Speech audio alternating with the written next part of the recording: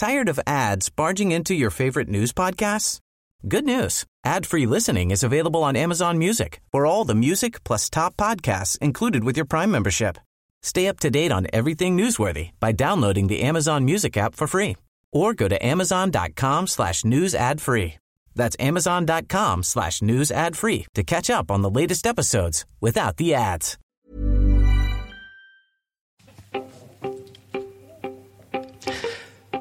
Welcome to the Help Desk for Thursday, the 11th of February. My name is Peter Wales. And I am Tess Bennett.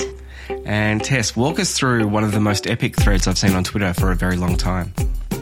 Okay, so we're going to get the heavy lifting out of the way up front today. But I think it was last week we talked about that new report from the ACCC into the digital advertising market. Now, this isn't the media code. It's looking at how competition in the digital advertising market is working, and that area of the world just happens to be dominated by Google and Facebook.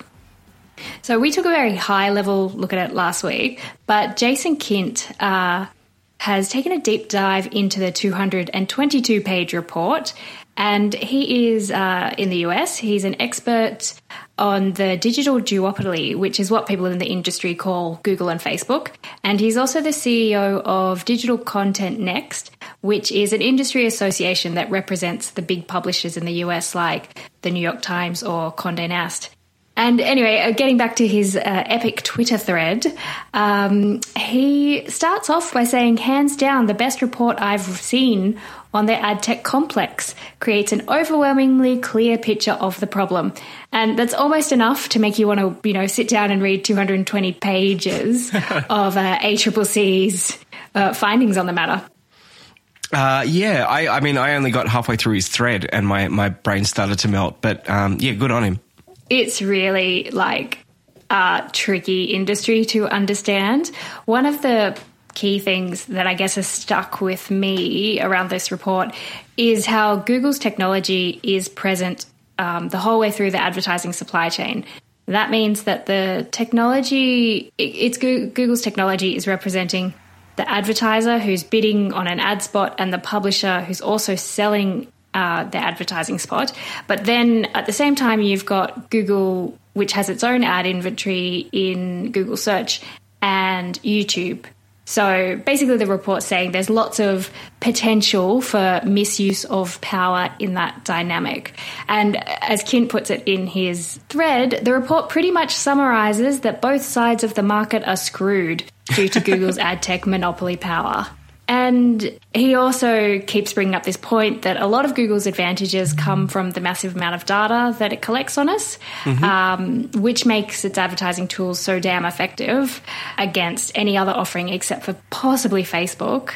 And he also pulled out one of the proposed solutions from the report, which is to make Google silo that data in one spot and act as a service provider when selling advertising services.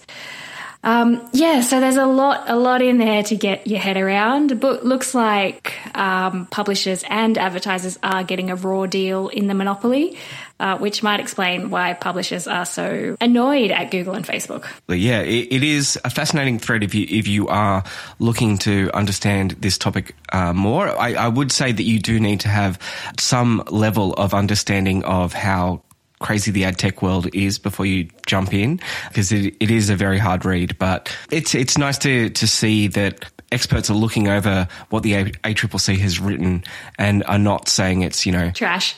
Yeah, exactly. There's so much criticism about how sloppy the media code is, whereas in this example, they're saying, no, this is nailing every issue that we see about Google and Facebook's dominance. Moving on, and John Davidson over at The Fin shares sales figures for the mobile phones of the last quarter. Numbers show a modest increase in sales in the last quarter of 2020, up from 3% over the same period of the previous year. It's a small growth, but much better than the disastrous sales that started the year, which kind of makes a lot of sense. Not many people were rushing out to buy a phone while they were locked down, but the rebound was not enough to make up for the slow start of the year, and the industry exited 2020 having sold just 8.3 million phones, down 1% compared with 8.4 million the year before. The rebound, though, was led by Apple, and this is where the details get a bit interesting, which had a bumper final quarter of the year after it released its iPhone 12. Its market share increased by 3.8%, and the iPhone now has 46% of Australian phone sales compared to 53% of Android. Apple seemed to have done well, and again, that kind of makes some sense to me when you think that a lot of people had some pent-up... What we saw in a lot of the sales data over the last few months is there was a lot of pent-up demand from people who had been working from home to go out and splurge a little bit on a luxury item, and I guess an iPhone is a luxury item to a lot of people. So the iPhone is creeping up on that sort of having 50% market share in Australia. Do you think they'll get there, and like when? If so, when? I don't know if they'll ever get there. I mean, that is remarkable compared to most countries around the world. The iPhone generally sits between about 20 and 40% in most Western countries. To be in the high 40s is already pretty remarkable. I think it's about 20% or something like that in the States. But their mobile phone market is completely different to ours, a lot more monopolies, which, as we've seen, does not do great things for competition. And moving on to work from home life, it's almost been a year since we all got sent home from the office, and companies are still working out what to do with remote work. So Facebook, Microsoft, and we've talked about Dropbox before, have all announced permanent work from home policies in response to the pandemic. The news this week is that Salesforce has said the 9-to-5 workday is dead. And it's going to allow its employees to choose one of 3 categories that dictate how often, if ever, they go back to the office, with the caveat of once it's safe to do so. Behind door number 1 is Flex, which means coming into the office 3 days per week for your team meetings, etc., and 2 days at home to hang out the washing and get your packages delivered. The second option is fully remote, which means committing to a lifetime of Zoom calls. And the third is office-based, like the before times. For what it's worth, Salesforce expects office only will be the smallest category, and flex or hybrid, as I would call it, will be the biggest and most popular option. Yeah, I like the idea behind flex. Flex sounds quite lovely to me. That's what I've been trying to do for the last couple of years as an IT professional, just because I have children and all that other stuff. It's weird watching my friends complain about their bosses demanding they go back to the office. None of my friends want to go back. What about you? No, yeah. It's funny, bosses seem to want people back in the offices. My thoughts would be, I think we'll see a year or two still of a flex type arrangement and seeing how that plays out. And then I think once all those sort of unintended consequences come out through that period, like it turns out you don't get a promotion if you don't come into the office, or it's just too difficult, or no one wants to do Zoom anymore.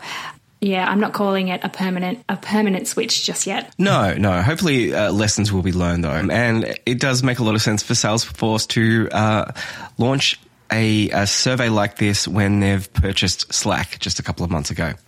Moving on, I found a great article on electricity prices and tech. So this article is from What Clarity. Never heard of it before, but it is a deep dive into all things electricity prices. And the writer says for 4 months I've been testing a real-time retail electricity plan. So this is one offered by Amber, which I believe you've got some history with. Yes, I've spoken to the founders of Amber Electric before. They are an Australian startup. I think I would have interviewed one of their founders in 2019. So they're not new, but they're not brand new, but they're still quite small. And if you want to get on the service, they do still make you go through a wait list. Is that right? Yeah, that is true. Yeah, I signed up for the wait list about 2 months ago, I think. I've now been approved, but now I'm waiting for the transition for my old supplier to agree.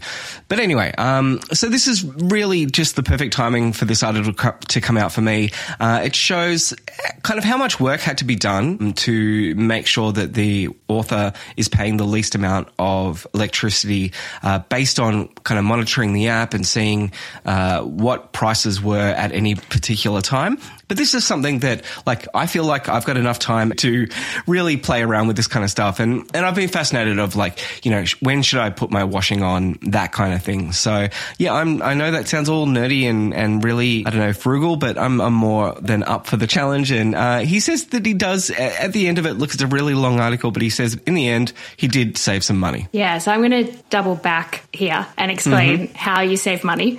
So basically when you with electricity at the moment, there's a wholesale price and they put a margin on it, and that's what you get charged. This model from Amber is they're going to charge you the real-time price for electricity as it is priced on the wholesale market, but you do have to pay a monthly $10 subscription fee. And the idea is you use power when there are cheap renewables generating energy. Mm-hmm. So basically getting used to washing your clothes between 10 and 3, on your flex days home from the office. Mm-hmm. And that's going to be you're going to use power at a cheaper price.